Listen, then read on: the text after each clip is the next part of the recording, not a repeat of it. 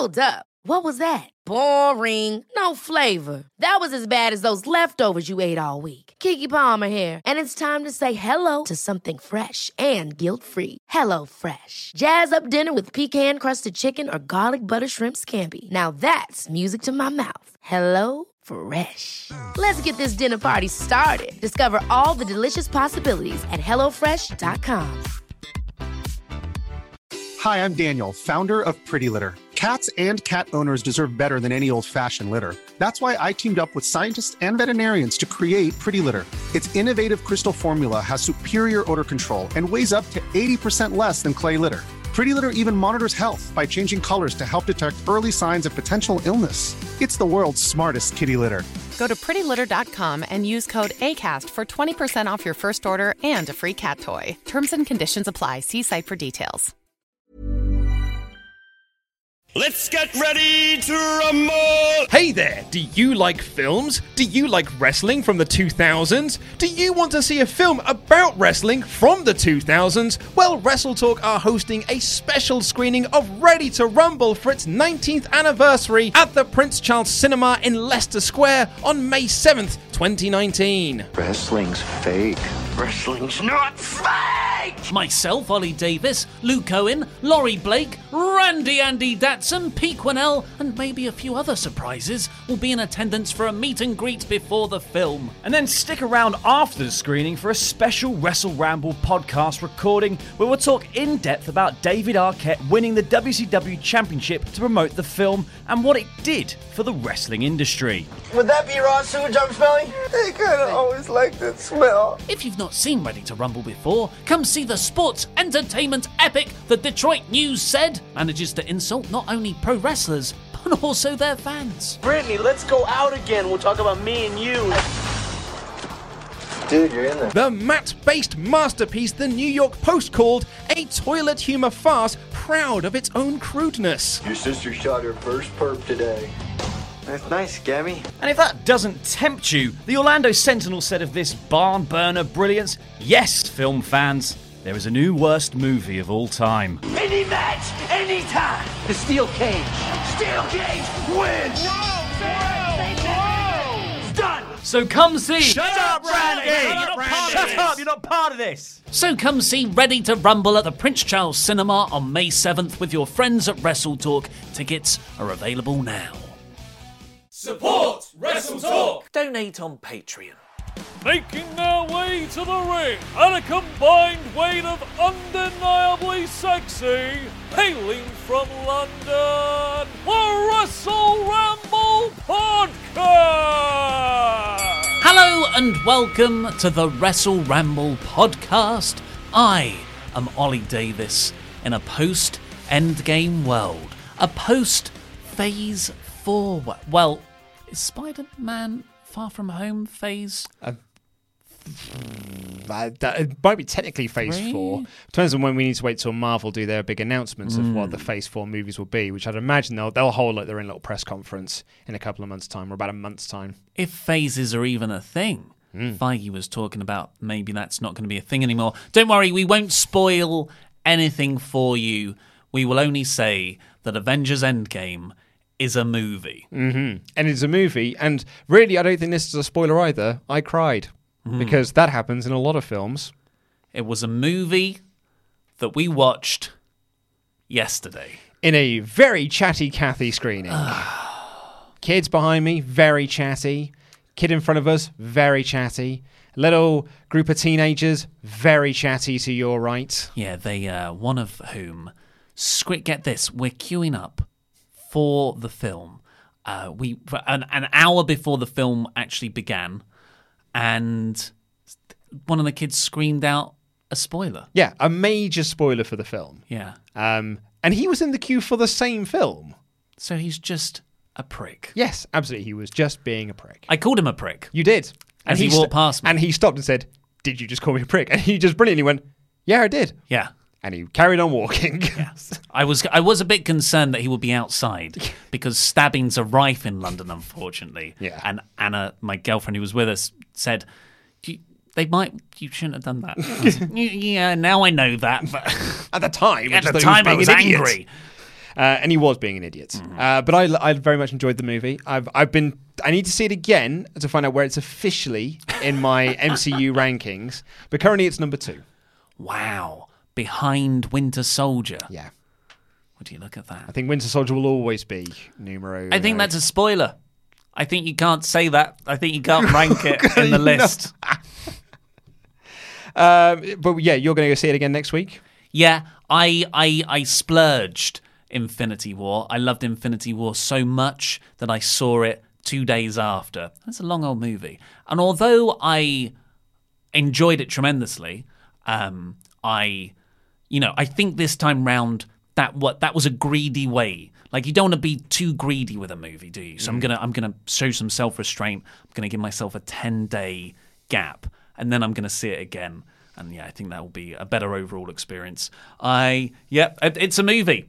Oh, he's crying again. I want to talk about it. Maybe we'll do it. It's a movie. Do you want to do something in the outro? Should we put a spoiler warning out there? You know what? I've already said you can hear all my bits. Oh, that's true, actually, yeah. Head over to Screenstalker. Or if you're listening to this podcast feed, you'll have had this podcast yesterday where Ollie's given his in-depth spoiler-filled thoughts if you yourself have already seen the movie.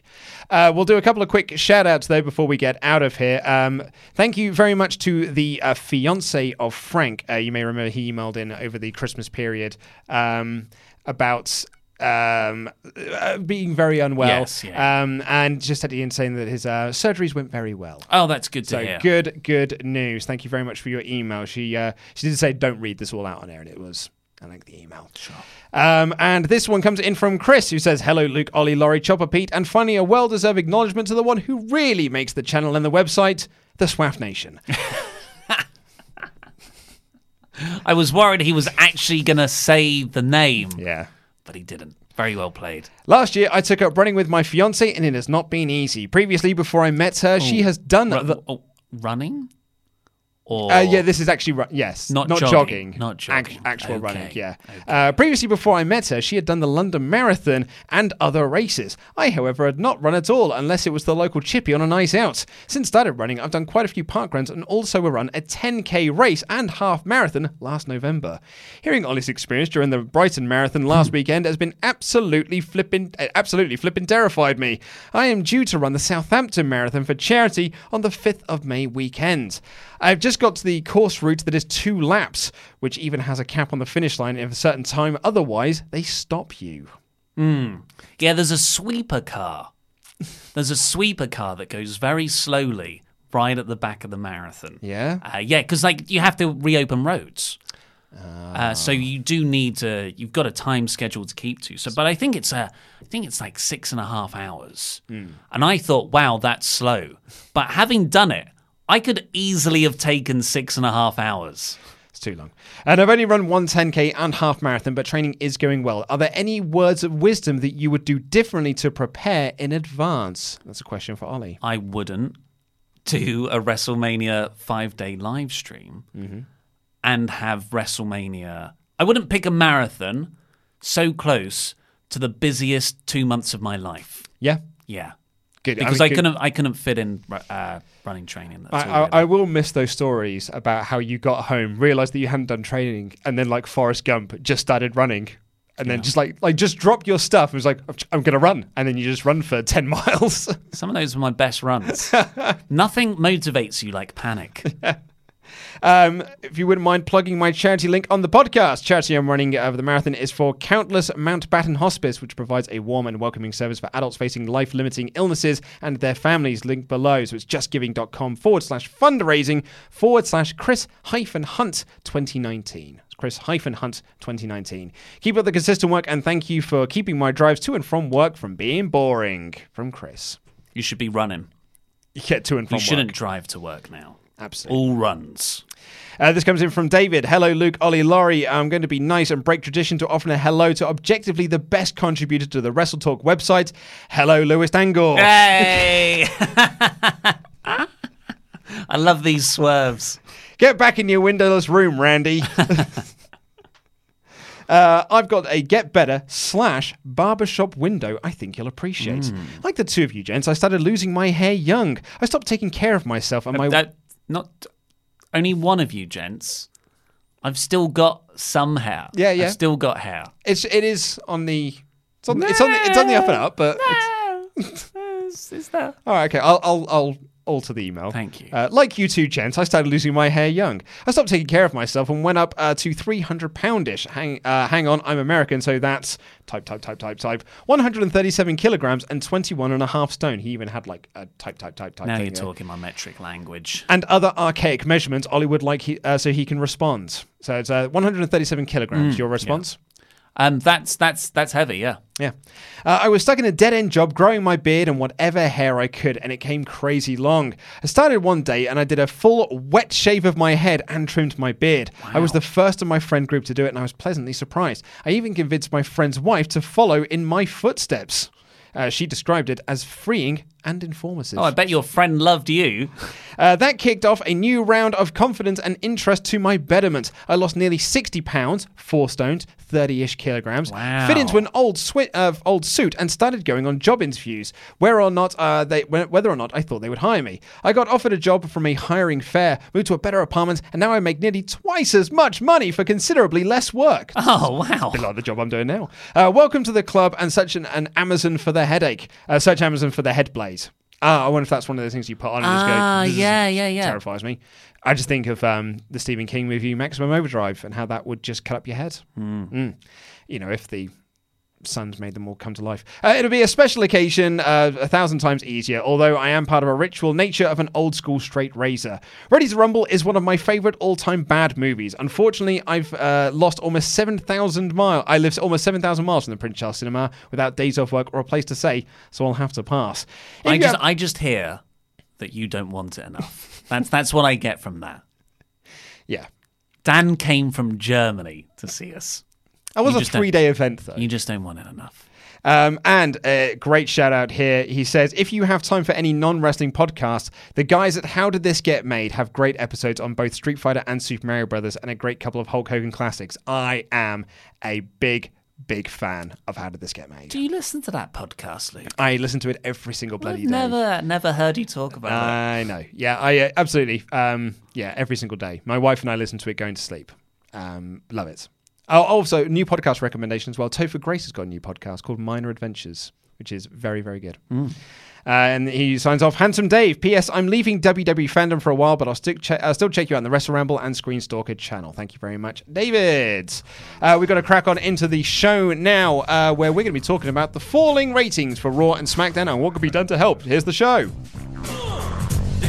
Diggity dog. So back in the day, because I think it's hard to lose track of what numbers mean what, because you hear a 3.0 rating or 3 million viewers. What does that mean? Well, the 3.0s and those ratings numbers, those are the share of the audience. So effectively, 3% of everyone watching TV would watch the Monday Night Wars. That they were doing like 3 ratings. It went up to that famous Mick Foley segment with The Rock's This Is Your Life got 9. They had they were getting like rating. 8 million viewers and things like that, Yeah. and like between 7 million viewers and things like that. So when you hear, they did a 3.0 rating, that doesn't mean 3 million. That just means a percentage share of what's going on. But really, everyone stopped using the rating criteria now. They just say, this many people were watching. Mm-hmm. Because really, 3 million people is actually closer to 1.8 on a rating scale. Yeah. Because more than 100,000 people watch TV. Maths.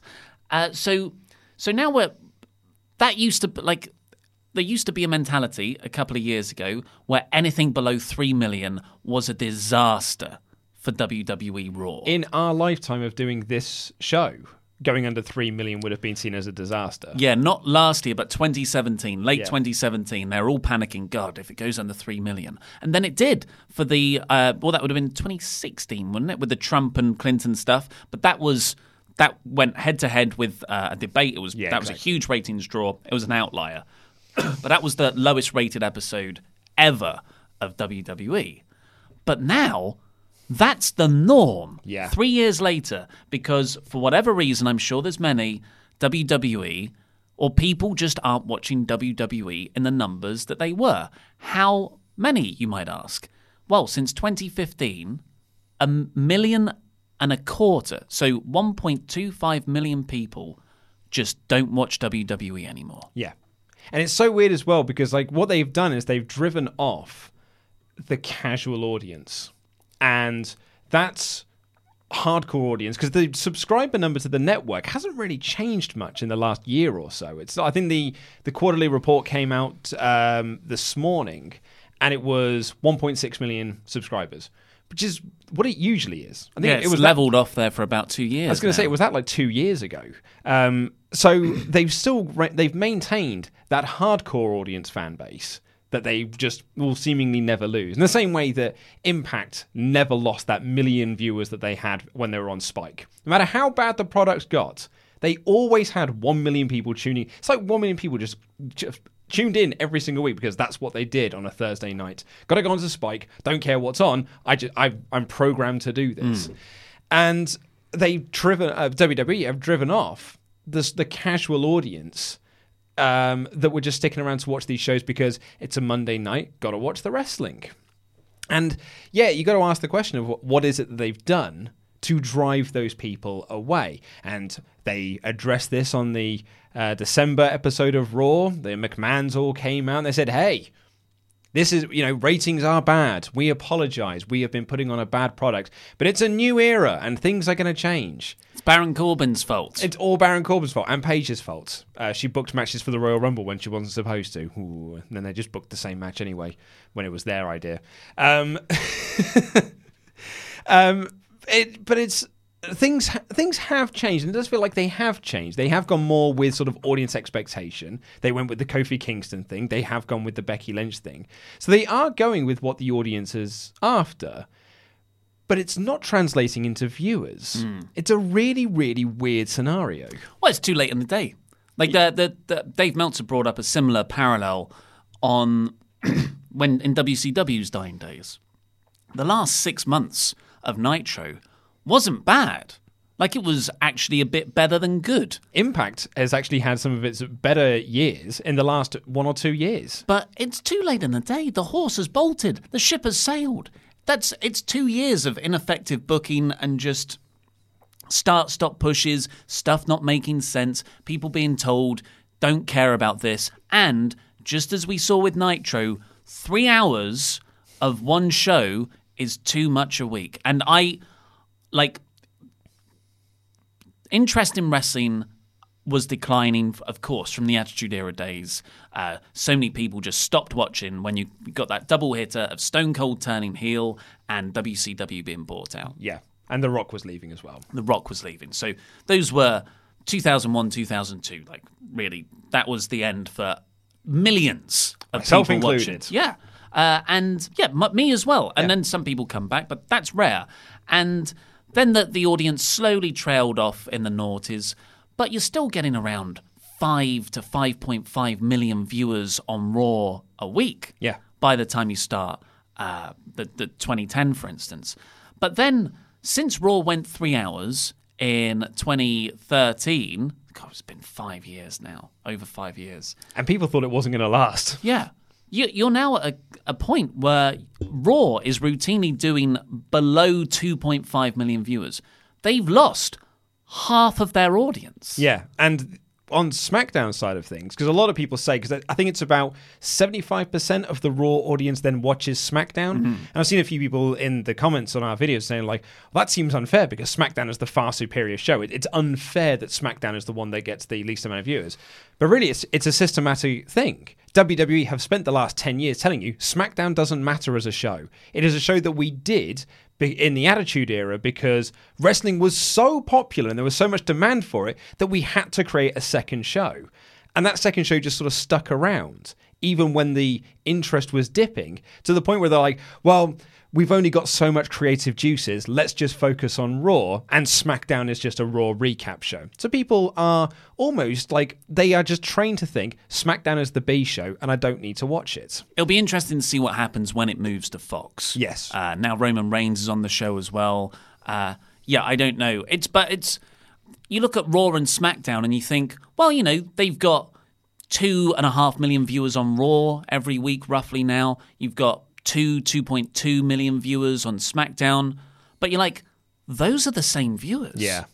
They're not. These aren't 4.5 million viewers overall. WWE will tell you that's what it is, though. Yeah. Because they do believe and they do tell investors, they've got dedicated audiences. There is a Raw dedicated audience and there is a SmackDown dedicated audience. You are one or the other. Which is what makes brand rivalry quite laughable sometimes. Yeah.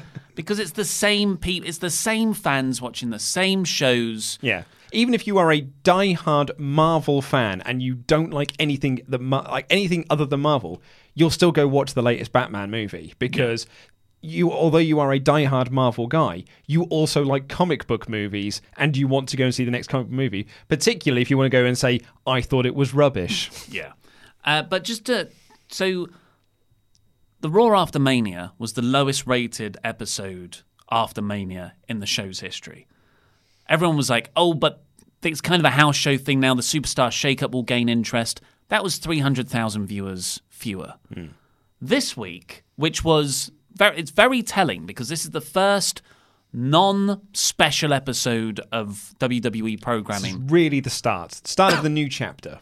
For the year. So that's like the more accurate average number. But also, you start getting the late stages of the NBA playoffs happening, and football season starts in September. Baseball's back on. I don't know if baseball affects it, but this week's episode was 2.37 million viewers, which is like just a year ago that would be considered a disaster. That's the rating you would get if you were going up against a presidential head-to-head. So I just Raw did go under 2 million viewers over Christmas. Yeah, which was that's scary, but at the same time, it's the holidays, and it's kind of an outlier. But we didn't watch the show. Yeah, we didn't watch. 2 years ago, you were saying the same thing about the presidential debates, and now, that's the norm. Yeah. So if this Raw episode, the Raw ratings now were to go head to head against the next presidential debate, because there's going to be one, the elections next year. So we're going to be getting into these presidential head-to-heads and things like that. They are going to really suffer in the ratings. I think we're going to get under 2 million viewers in the June, July. Yeah, so the next 3 months, Raw's going to dip because no one has ever looked at WWE's year plans and gone, when it's really hot? May to July. Yeah. The post-WrestleMania, when you've had too much turkey dinner and you just want to sit back and go, that is, no one looks at that and goes that's the real hot period of WWE. I think it used to be everything after SummerSlam to the Royal Rumble was just dead. Yeah. That was the off-season. But to their credit, they built up Survivor Series quite well. I know last year, but ever since Brock and Goldberg, they've made Survivor Series a big 4 destination event. I think they have gone out of their way to try and always present one big money match at Survivor Series, whether that is Lesnar Goldberg, whether that is Charlotte Ronda Rousey, or previous to that when it was Brock Undertaker and things like that. So I think they were really going out of their way to try and make it a big 4 destination feel, as opposed to just the Raw versus SmackDown nonsense that means nothing. But the most worrying thing is when people leave watching wrestling, they tend to go. Mm-hmm. I left for 3 years. Yeah. And it's rare for people to come back to it. I only got back into it because my housemate was watching it and there was nothing else on TV. Yeah, and at least you got into TNA, which was an alternative. It was more exciting. You didn't go back into WWE. I wasn't watching those shows week to week. Same with me. So, maybe we get to October and people who have lapsed over the last 5 years, that wrestling fan that's still a wrestling fan that they're friends with is watching AEW, and then that's how they get back into it, just how we did with TNA. And they've got a name there. Well, I'd say 2 names. And I actually get a friend of mine, Tom. CM Punk. could be 3 then. But like, so a friend of mine, Tom, he was a fan like you and I, big fan during the Attitude Era, but like 2001, 2002, stopped watching, has never gone back to it either. And when I talked to him about wrestling, or someone asked him about wrestling, I was like, oh, when did you watch? He's like, oh, well, my favorites were always Chris Jericho and Mick Foley and The Rock. That's like when I was watching. So if someone like him is then sort of flicking through channels and you see Jericho and you see JR doing commentary and stuff, it seems like a really outlandish thing to suggest, but that might make people stick around. And then you get hooked in on the new people. Yeah, that's the key. You use these sort of legend veterans who can still perform at a high level, and you use them to bring in old lapsed viewers and introduce them to the new stuff. With TNA, it was Raven. Yeah. I saw Raven was on that show. He was part of that product. And I was like, well, I'm going to check this out because I loved Raven in ECW and, for all of its faults, his WWF run. And that was when I found AJ Styles, P.D. Williams, Samoa Joe, Christopher Daniels, Austin Aries, and all these other people. And then that started tuning me into Ring of Honor and things like that. Yeah. I mean, we're getting into our favourite thing, which is talking about AEW. But it's because we're paid by them. But I think it is worth bringing up the AEW thing. I also think as well, because there are a few people that say, well, I don't think that includes DVR numbers. And I don't know whether that million or so viewers does include people who are recording things on DVR or taping things. But it doesn't. It's too soon. I think that number is increased like the following week. But also, like, the ability to be able to record things is not new. Like, VCRs have been around since the 80s, and we've been able to record things off television since the 90s. During the Attitude Era, you were able to record things. People would record Nitro and watch Raw, or watch Raw and record Nitro. So I don't think that's a valid argument, because it's something. I remember when people got in a stink because Netflix introduced the skip credits button, and they were like, oh, well, that's the death of cinema. I was like, mate, VHS have always had a fast forward button. Yeah. No one complained about that. So yeah, it's worrying for WWE, and it's their own doing. It's their own doing. They put on largely a very under par product that doesn't make any sense, with the greatest roster in the world as well. Yeah, that as well. So when All Elite Wrestling, I mean, if Raw is doing 1.9s. This is another thing we haven't talked about. AEW, we don't know how it's going to perform, but indicators are it's going to have a big network. That's the reports. Most likely going to be Turner. It's going to be TBS or TNT. Yeah. So what can we look at to see if these indie guys are ratings draws? Because that's what people tell you. They're just a T-shirt company. Yeah. They're not ratings draws. What arenas have they sold out? So All In, obviously, did very well. That wasn't an official AEW event. The first official one is Double or Nothing. But those... It's already sold out. Yeah, it was sold out. But that's 10,000 people at All In, just over. How does that translate into viewing figures on TV? Well, last Friday, on AAA, with their Rey the Reyes show, which admittedly is a bigger show than their normal Friday night TV episodes, in Mexico, drew 5.6 million people. 5.6 million viewers, and it was a main event of the Young Bucks versus Pentagon Jr. and Phoenix. Those are all AEW talent. Yeah, in fact, that match is taking place at Double or Nothing. That match was watched in Mexico by over double the amount of what Raw was watched. Yeah. This week's Raw. So I think it's very interesting, and WWE have created a problem for themselves where they are easier to beat. Mm-hmm. It's not like AEW is going up against the might of WWE viewership. It's actually AEW getting more than a 1.9 million viewers is actually very feasible. Yeah, and it's very close to what WWE are currently doing at the moment. So, and then all you've got to do is if you start... Because there was that report that came out. I can't remember who it's from now. It's escaped me. Although Meltzer denied it, but I think there was a couple of people who said it was a case, but there's a couple who saying it's not. That AEW are actually paying to get onto Turner. Turner aren't paying them the same way that Fox has bought WWE's time. AEW are paying for time.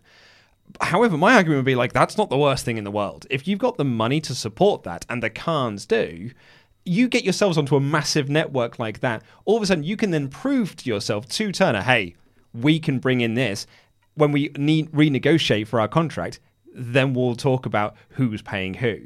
So I actually think if AEW are paying for time to get on time, that's a smart business move. Yeah, I don't think they are, but if they are, Vince McMahon did the exact same thing in the early 80s when he walked into numerous territory TV stations with the infamous briefcase of money and said, your wrestling show from your local territory that you're airing, yeah, I'll pay which you're paying money to get their programming.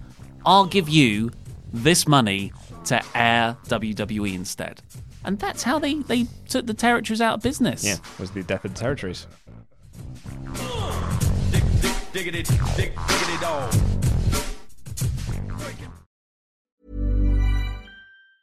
Planning for your next trip? Elevate your travel style with Quince. Quince has all the jet-setting essentials you'll want for your next getaway, like European linen, premium luggage options, buttery soft Italian leather bags, and so much more. And it's all priced at 50 to 80% less than similar brands. Plus, Quince only works with factories that use safe and ethical manufacturing practices. Pack your bags with high-quality essentials you'll be wearing for vacations to come with Quince. Go to quince.com/trip for free shipping and 365-day returns. Hi, I'm Daniel, founder of Pretty Litter. Cats and cat owners deserve better than any old-fashioned litter. That's why I teamed up with scientists and veterinarians to create Pretty Litter. Its innovative crystal formula has superior odor control and weighs up to 80% less than clay litter. Pretty Litter even monitors health by changing colors to help detect early signs of potential illness. It's the world's smartest kitty litter. Go to prettylitter.com and use code ACAST for 20% off your first order and a free cat toy. Terms and conditions apply. See site for details. Hold up. What was that? Boring. No flavor. That was as bad as those leftovers you ate all week. Keke Palmer here, and it's time to say hello to something fresh and guilt-free. Hello Fresh. Jazz up dinner with pecan-crusted chicken or garlic butter shrimp scampi. Now that's music to my mouth. Hello Fresh. Let's get this dinner party started. Discover all the delicious possibilities at hellofresh.com.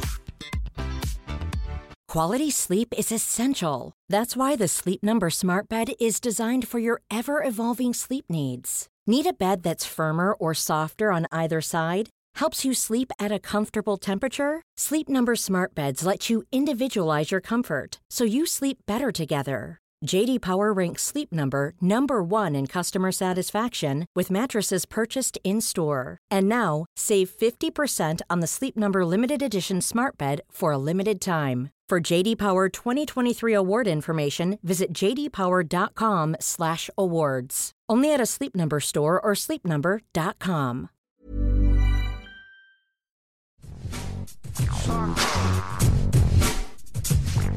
If you're wondering to yourself what the heckins is a crap gimmick, well, that's a segment we do here each and every Saturday, more or less, on the Wrestle Ramble, where you, the SWAF Nation, send to us your crap gimmick submissions, and then we, the general managers, owners, nay, promoters of crap gimmick wrestling, decide if we want to sign them or not. If you want to send in your submission, it is luke@wrestletalk.com. That's luke@wrestletalk.com. Disclaimer, huge backlog of them. We're now picking them at random, but if you sent yours back in August 2018, then you are sort of first in line, but then they are just being picked at random after that.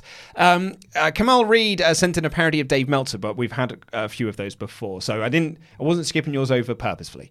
Lil Ziggy, on the other hand, sent in August 2018. Little Ziggy.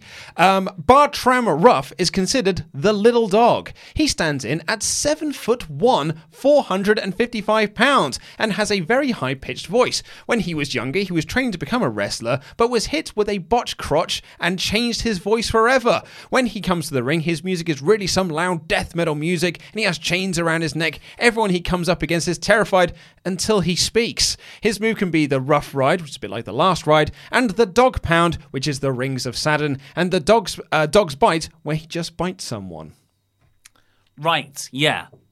So it's Roman Reigns, effectively, a bigger version of Roman Reigns, but he's got a high-pitched voice. Yeah, something like what it boils down to. Like a Braun Strowman walking up and being like, Yeah. I'm going to get... Brock Lesnar, essentially. Yeah. I don't like you, Kurt Angle.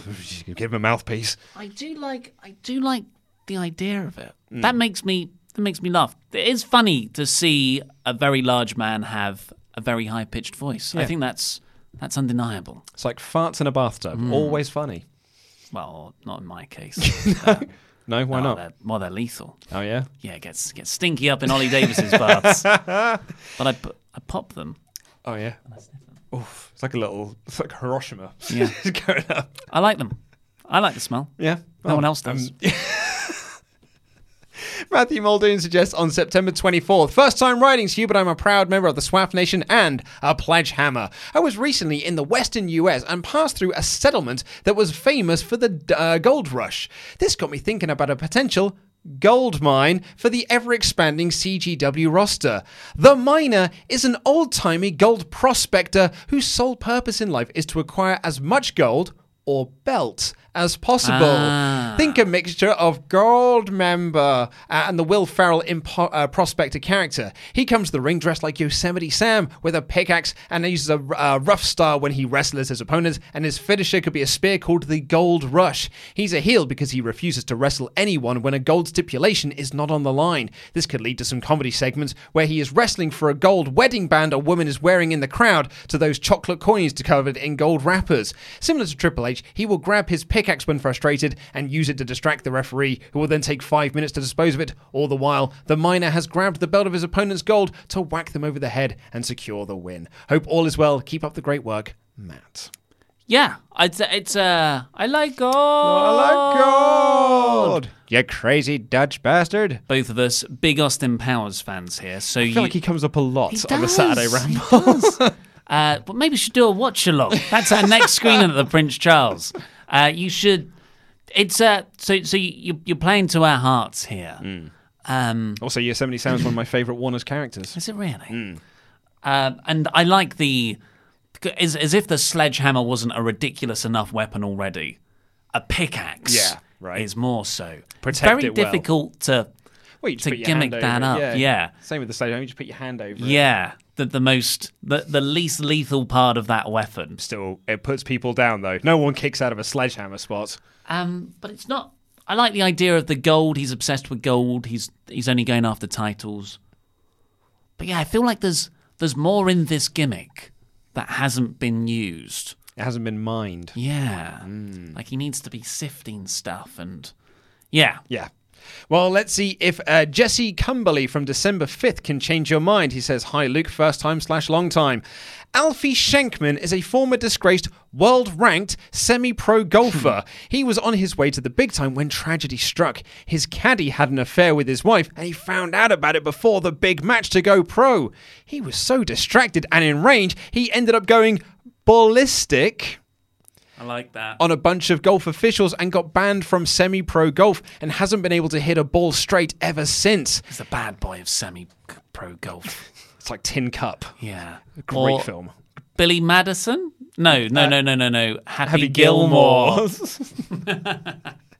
Now he has to wrestle to afford golf lessons. This can turn into in-ring comedy segments of having kids beating him at putt-putt, or backstage segments where attractive lady golfers are showing him pointers with innuendos, like how to grip the shaft and pull, etc., all of which Alfie plays straight like he's getting legit lessons and training to be the best in the world. Alfie uses golf puns when talking, calling girl wrestlers birdies, and the crap gimmick GM the Eagle. When Alfie wins matches, he grabs on the microphone and says, "You're not up to par." In ring, he wears golfing gloves and nice golf-style shoes, not actual spikes, safety first, and only wrestling tights. He's got a bit of a hair sticking up like alfalfa, but it's never brought up. In ring, Alfie Schenkman has pretty standard striking offense with a few rest holds. His 3 trademark moves are a running knee strike to the bum of a kneeling opponent, calling it a hole in 2, a top rope splash called the foregone conclusion, which he usually misses because he's bad at golf since the affair, and the wedge driver, a swinging double axe handle to the side like a golf swing. Yeah, good. Very, very good, yeah. When he gets beat him up, then he introduces like a possible manager being the caddy or like a side person.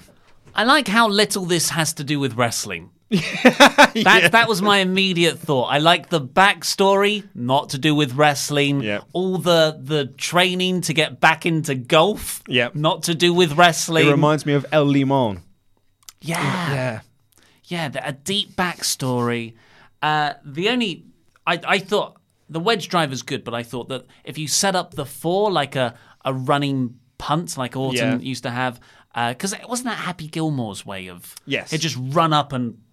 Like, that gets over his angry golfer character.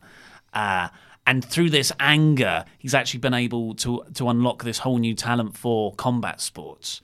My only thing that's holding me back is Alfie Shankman. Well, shank is that if you hit the ball and it doesn't go straight, that's a shank. Alfie. I just feel like of all the puns you could have in golf, of which you've done many very good ones here, I don't think that's the one to name the guy after. Yeah. But I like how... Maybe there is a golf term that we're missing out on in terms of it being Alfie. I mean, I used to work for a golf company, but it's not something that springs to mind. Well, I watched several hours of the that's Masters right, didn't the you? other week. Yeah. So, I've never heard shank. Yeah. Wow. Shank. When I hear shank, I think stabbing a prisoner with a crudely... A shiv. Yeah. Or a shank. It's also called a shank. That's right, yeah. Orange is the new black. Yeah, well, I mean, do you want to sign any three of those? Or any of those three, rather? I think Alfie Shankman to a developmental deal. I'm with you on that one. Diggity dog. And if you want to send a question into the mailbag, all you've got to do is become one of our awesome pledge hammers on Patreon and leave your comment in the community tab. I'm very sorry that we've missed this for the last 2 weeks, so we've got a bit of a backlog of these, but we're going to try and get through all of these, but some of them may only be short answers. Though I think a few of them require only short answers. But this one comes in from Mark first. It says, I've noticed over the couple of years of watching you two that you have a tendency to be negative and down on all reality shows, in particular Total Divas. I've watched every episode and Total Bellas and Miz's show and really like Table for Three and Ride Along. Don't you think that these are great ways of letting the fans see the wrestlers, people that are important to us, in real life and out of kayfabe, and what their lives are really like, not just away from the ring, but also very often from their characters? That's an interesting one. I would really big fan of the show, and are now Pledge Hammer. You really brightened up my wrestling watching experience, and the Christmas Day show really kept me company when I was on my own, miles away from my family. Oh, happy Christmas. I'm glad you enjoyed it. I would take Table for Three out of that list because I've said loads of times that I really enjoy that show. And I wouldn't say that's reality TV either. I would not. That's more of a filmed, heavily edited podcast. Yes. Videocast, I guess. But the other ones are... Ride Along, also different. I'd agree. Because that's filming... There's not much structure. What we're talking about here is not reality shows, structured reality shows. Yeah. Which are like Total Bellas, Total Divas, Miz and Mrs. Sure, it looks like it's stuff that could happen in a weird artificial controlled environment, but it's not. It's like all of those things that you're seeing that are real are storylines laid out by producers and writers, and it's not completely scripted, but it is 80% scripted. Yeah, it is structured reality. I remember once, I hadn't seen The Only Way Is Us. You know when there was that big boom, about sort of 10 years ago? Yeah. And there was the Made in Chelsea and all these other ones that sort of came around. I hadn't seen them. I was far away from it. Until an ex-girlfriend of mine was watching an episode of it.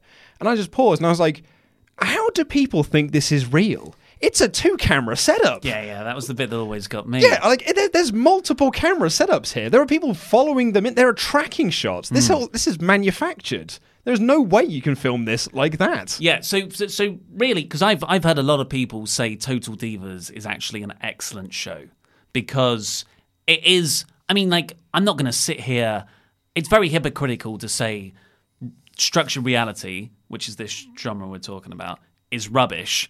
But then we sit back and go, hey, but wrestling's amazing. Yeah. Because it's so... If you don't like wrestling, you're going to look at a wrestling show and go, that's really hokey, and say all the same criticism. So it's not... My personal taste is... I'm not into that kind of show. But to your point, yeah, this isn't what people are really like. This is a very controlled... I guess Daniel Bryan's real-life character comes through on Total Bellas. Well, but largely, it's very controlled. Rusev and Lana are not going to be on the next season of Total Divas because the producers sent out a survey that said that people don't like their segments. They didn't think they're funny enough, and they weren't scripted enough. So they're now off the show. It is structured reality, and I don't think it is a true reflection of what they're really like in real life. I genuinely love reality TV. This is going to show my base instincts here. I love Geordie Shore.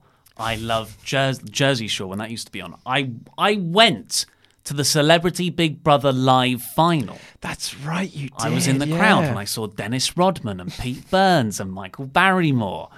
I love all that stuff, but that's people being filmed. There's an element of manipulation to it, but at least I can say, well, that was one camera set up and people are doing stuff in front of it. Just like you said, it was The Hills. The Hills was the first one I ever saw, where I'm like, well, but this doesn't make sense because you've got at least 4 cameras following them around, but not in like a reactive cinema verite way, film studies, in a we have set up in the same way Steven Spielberg would do. Yeah, we've got like a lockdown, we've got boom operators, we've got set designers. She has got a vanity light. Yeah.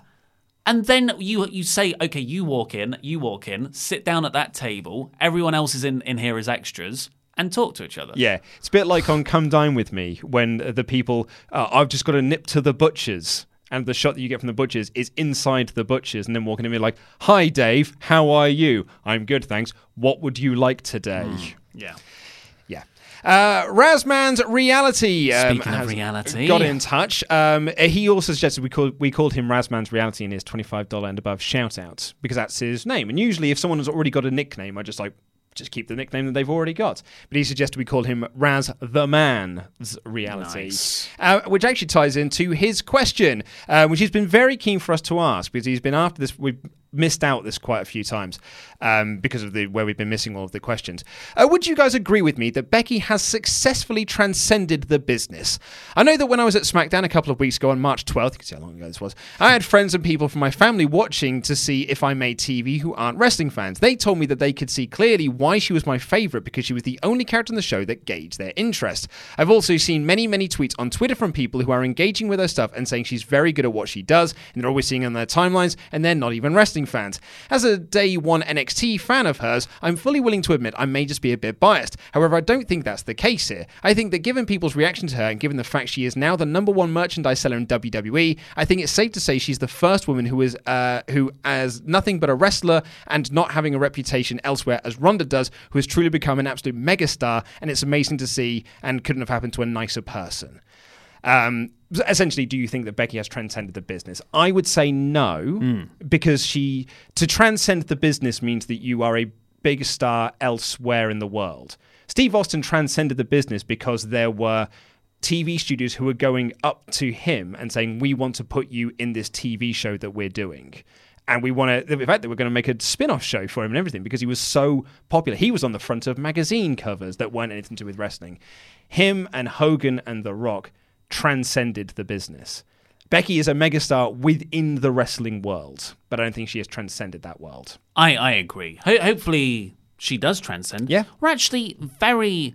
Like, the Becky push is not that old in the grand scheme of things. It's 6 8 months. Yeah, 6 to 8 months, yeah. 6 to 8 months. So if you've been getting... It takes at least a year for the mainstream to catch on to something like this, unless it's crazy hot. Unfortunately, I think WWE botched the storyline going into WrestleMania. So Ronda Rousey has definitely transcended wrestling. Absolutely, but yeah. The rub that gives Becky remains to be seen. Yeah, I think Ronda is on another level of celebrity than Becky Lynch is. But not to say that Becky can't be. But it's just at this present moment in time. Yeah. Chyna was also someone who transcended the business. She was asked to be on TV shows and cameo in sitcoms and things like that because she was such a recognizable star, not just from WWE, but also from the stuff she did with Playboy and things like that. That was a big deal at the time. Yeah, of all the people recently, I think Nikki Bella and Paige. Probably. Yeah, Paige actually, yeah, absolutely. Because she had a movie. It did, yeah. Craig Roberts asked, was wondering your opinion on the following idea. When the NFL do the halftime show for a musical act or whoever has been booked, basically what he's doing is he's asking, should artists bid to be a headline act at WrestleMania, sort of like the NFL halftime show? I don't think I don't think that business model would work.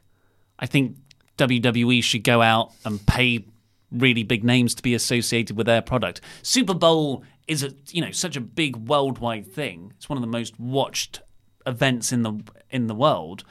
the WrestleMania's, reach compared to that is, it's less than 1 million people. It's minuscule. Yeah. So, but the Super Bowl's watched by 40, 50 million people worldwide, probably more, actually.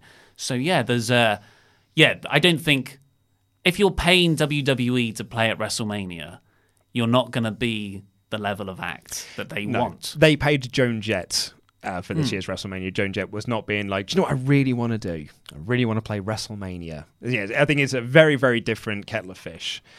Craig Roberts also asked, do you think the chant "You deserve it" gets used far too often on a whim by fans in the arena, or is that just me? Oh, yeah, definitely. Yeah. You come back after 4 years and you get a "You deserve it" chant. Yeah, or you still got it. Darth Almo asked, with Luke Harper requesting his release from WWE, which wrestler do you think will next be released? Next released? Or next to ask for their release? Next to ask for their release. Not Dolph Ziggler. No. I guarantee it. Chad Gable? Yeah, I could see certainly a Chad Gable. I forgot to mention as well on the topic of the ratings. You see Vince McMahon's quote of why the ratings are down. Stars were injured. All our wrestlers were injured. And when wrestlers are injured, you can't do storylines. And that's why people stopped watching. Poor guy. But yeah, I don't know. I mean, probably Sasha Banks apparently has already asked. A member of Sanity. An ex-member of Sanity, rather. Yeah, maybe an Eric Young or a Killian Dane. Yeah. Another question here. If you could merge a Jim Johnston entrance theme with a CFO Money entrance theme, who would you choose and why? I would say none, because I hate those merging themes. I think they're gross. It's like if you could, I wouldn't. So if you had to, maybe that's the better way. Yeah, if you had to. Then I'm going to go with Balor's theme and Big Boss Man's Hard Times. I'm glad you had an answer. I've got nothing. I've got nothing, I'm afraid. So someone tweeted me yesterday about the Robert Roode gimmick, saying like, "Oh, do you think he should be presented as the new Rick Rude?" I'm like, absolutely not. He needs to be the first Robert Roode, not the next Rick Rude. Did Ted DiBiase Jr. when he was the next Ted DiBiase completely killed him? Yeah. Completely killed his momentum. Phil Stopford did ask a question, but told us to not bother answering it because it was from last week, and we'd already answered the questions in the Rambles anyway. But he does say, looking forward to seeing you at Ready to Rumble, as he's never seen it. Well, you're in for a treat, I'm going to say. I did big air quotes for podcast listeners. It's not Endgame. Noah says, we all know that Dean Ambrose leaving WWE is not a work, but how much do you believe the rumours this could just be a way to give Ambrose time off for him to return later this year? I don't believe that either, because this is the last thing WWE want people to be talking about right now. The idea that stars might leave WWE. So why would they manufacture that idea? Yeah. They were saying about Harper publicly requesting his release. So they've extended his contract. They were saying, you were out for 6 months. We've added that 6 months onto your contract. So it was up in November, but now it's up after WrestleMania next year. And then, if they don't use him for any of that period, they can just add that time onto his contract as well. It's exactly what happened with Pac, and it's more than likely it's going to happen with Sasha Banks as well. And Rey Mysterio. And Rey Mysterio. They're just going to keep adding time onto the contracts until they can't anymore. It's awful. Yeah.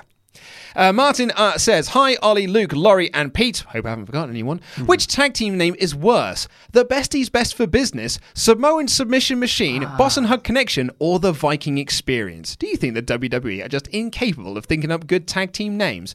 That's a good point, actually, of...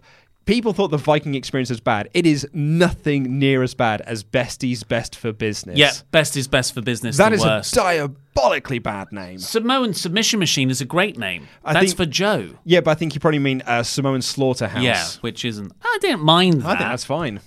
But yeah. They're not very good. Well, they are good in NXT. I think it's Vince McMahon's tastes. Yeah. Do you remember when everyone was called Team? Team Hell No? Yeah. So just call them Hell No. Team PCB.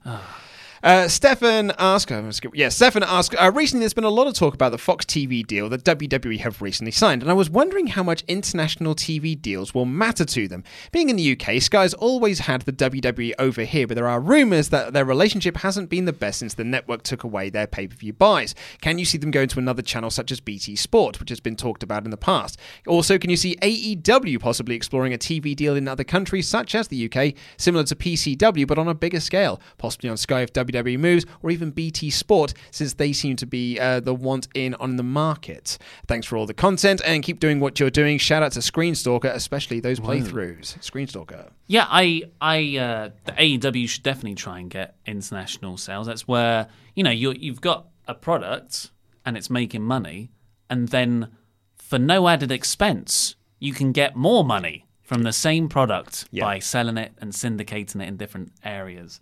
So they definitely should. It just depends on whether they can find someone who's interested, because I think the UK has got less interest in, our TV networks anyway, got less interest in wrestling products than perhaps America does.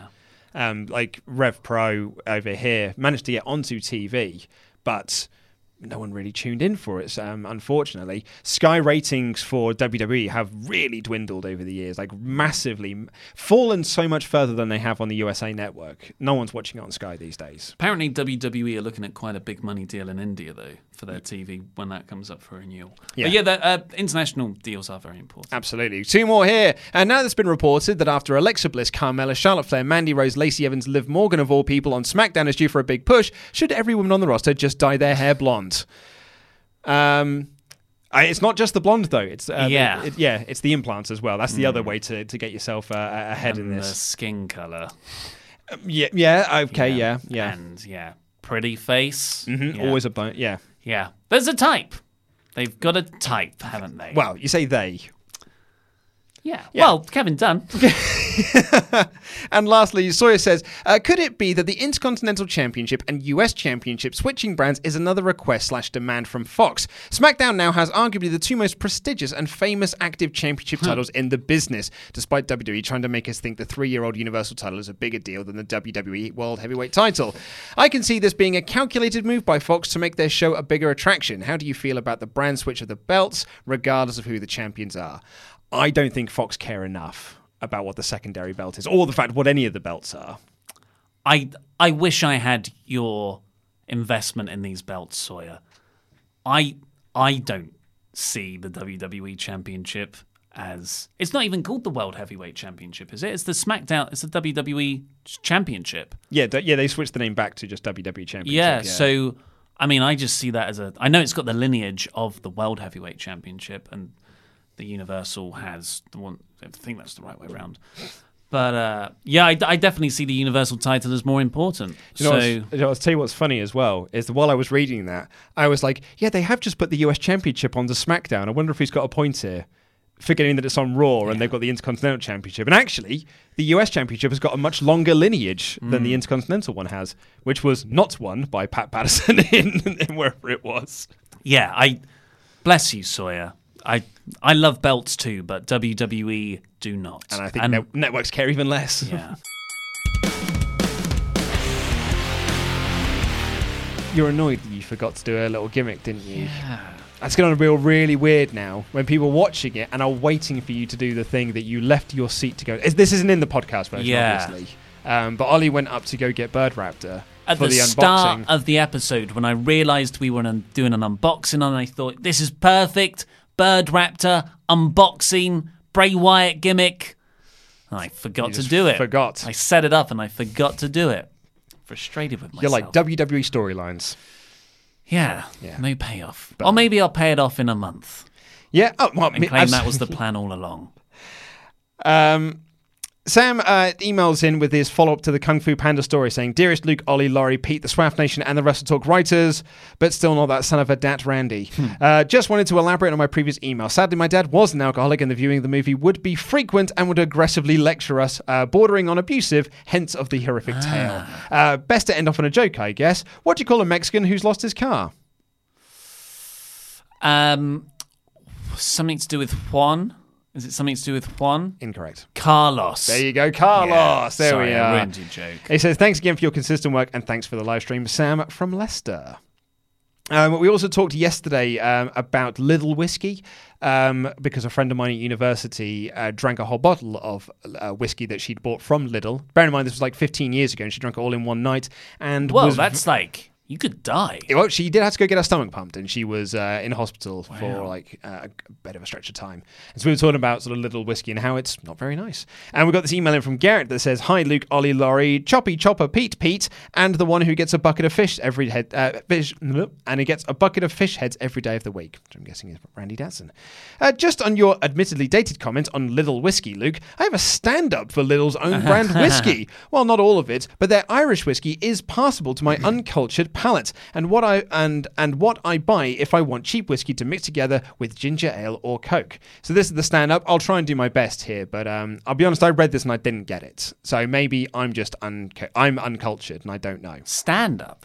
Yeah, it's like a stand-up routine. He's got it there? Yeah. Are you going to read it? Yeah. Go ahead. I'm curious. Most Irish whiskey is made on one of the 3 big distilleries, and this one is probably bought from one of those, probably coolly, as setting up their own operation would be a huge undertaking. I haven't even tried their cheaper Scotch, so I can't speak to that, so there's much more variance, there's much more variance in Scotch. What, that's a stand-up routine? I think so. I was a bit... Seems like quite a factual, insightful... Be like if I did stand-up. Yeah. Be like, here are some facts that I know. Just basically the only way I know how to do. That just sounds like an interesting paragraph. And he said, I was actually leaving Aldi as he was listening to yesterday's podcast. And he said, their Crave cereal is called Craze. One day I'll write in not defending a brand. All the best, Garrett from Dublin. Yeah, there's been I was amongst them the last 3 years. I think it's popular to go, hey, Aldi and Lidl, they look like budget brands because they're of the more European supermarket slant. German. Yeah.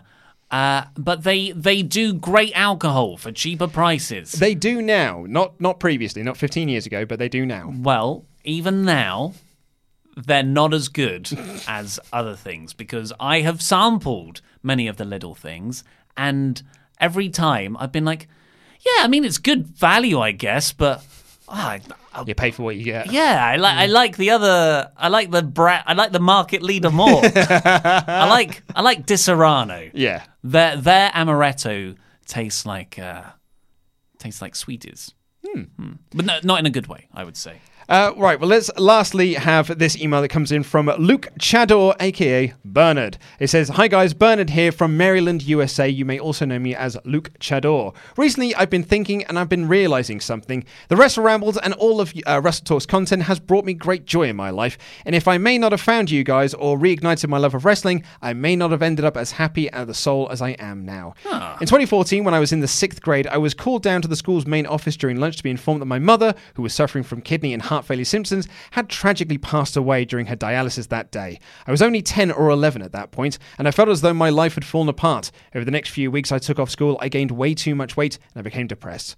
I had nothing to do but watch movies or play games, and I couldn't cope with going to school. But one day I was looking through YouTube. I found recommended video of Daniel Bryan's Monster promo package, and watching wrestling a few years earlier but falling out of it, learning it was scripted, this was led a small interest in wrestling.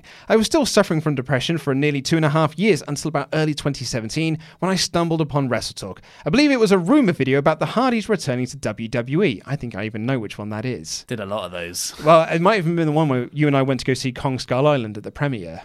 And it was the longest video you'd ever done at that point. At 7 minutes. Yeah. And the ways you could... mid-rolls weren't a thing.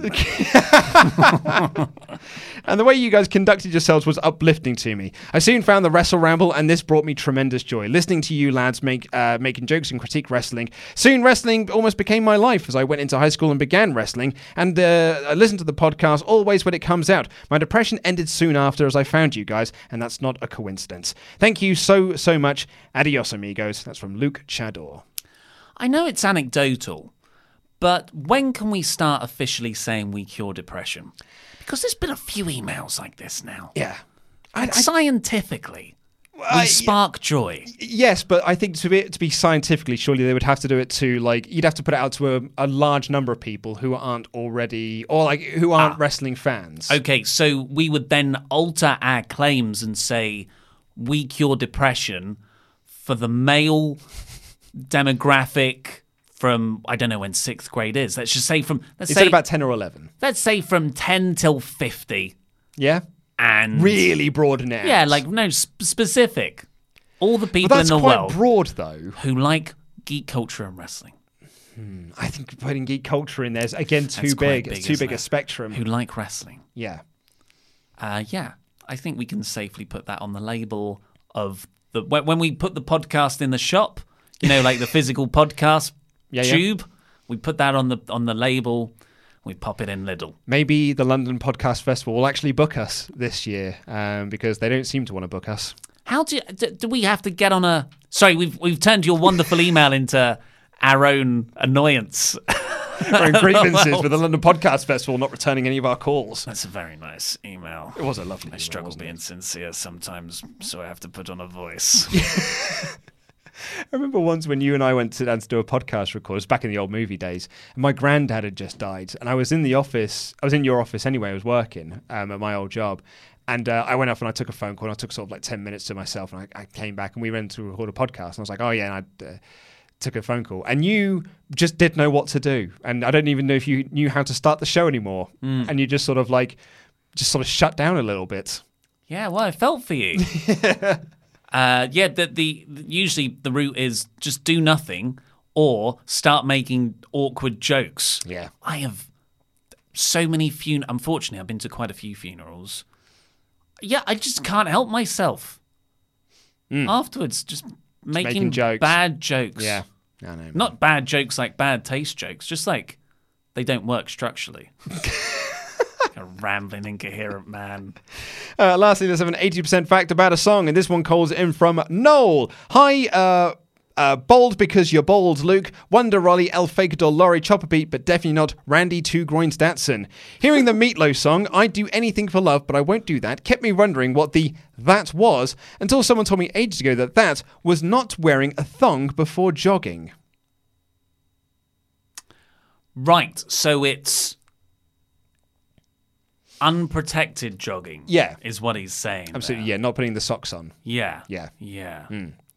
Well, maybe. I've heard many things for what that is. Well, he says there then, so the singer will do anything for love except wear the dreaded piece of undergarment. And I guess I sort of believed it ever since. So maybe he is literally talking about a thong.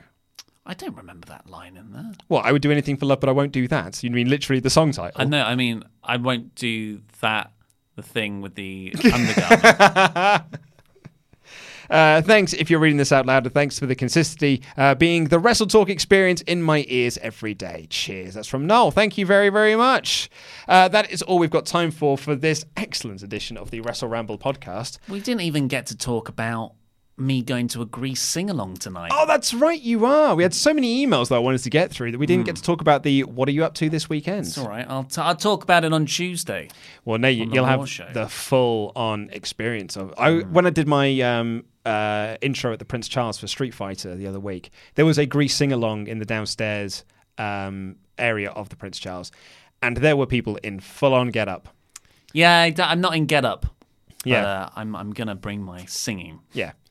Loud, drunken singing. When I was at a wedding last weekend, it's quite customary for Grease Megamix to play. I can't listen to Grease songs without start doing the Grease. I know the Megamix more than the individual songs. As I would argue, does everyone. Everyone knows Grease Megamix. You know it's at a wedding. You're going to get up and you're going to start doing all the dance moves to the Grease Megamix. You know when all the dance moves are coming up.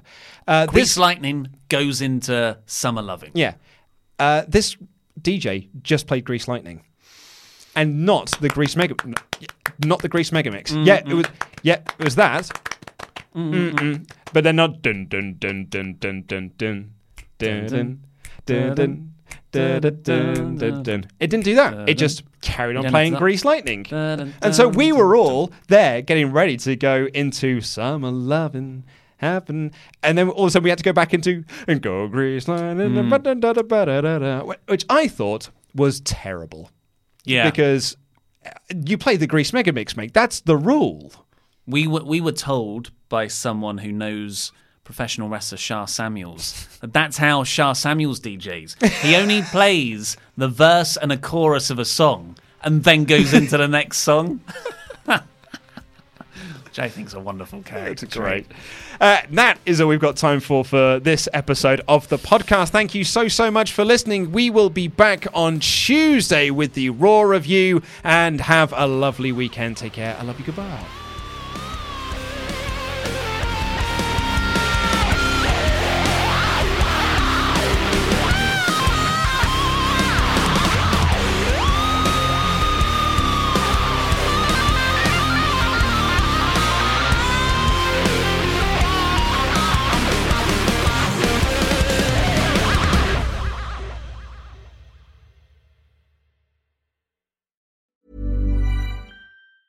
Ever catch yourself eating the same flavorless dinner 3 days in a row?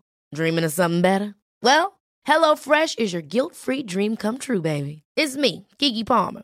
Let's wake up those taste buds with hot, juicy pecan-crusted chicken or garlic butter shrimp scampi. Hello Fresh. Stop dreaming of all the delicious possibilities and dig in at HelloFresh.com. Let's get this dinner party started. Hi, I'm Daniel, founder of Pretty Litter. Cats and cat owners deserve better than any old-fashioned litter. That's why I teamed up with scientists and veterinarians to create Pretty Litter. Its innovative crystal formula has superior odor control and weighs up to 80% less than clay litter. Pretty Litter even monitors health by changing colors to help detect early signs of potential illness. It's the world's smartest kitty litter.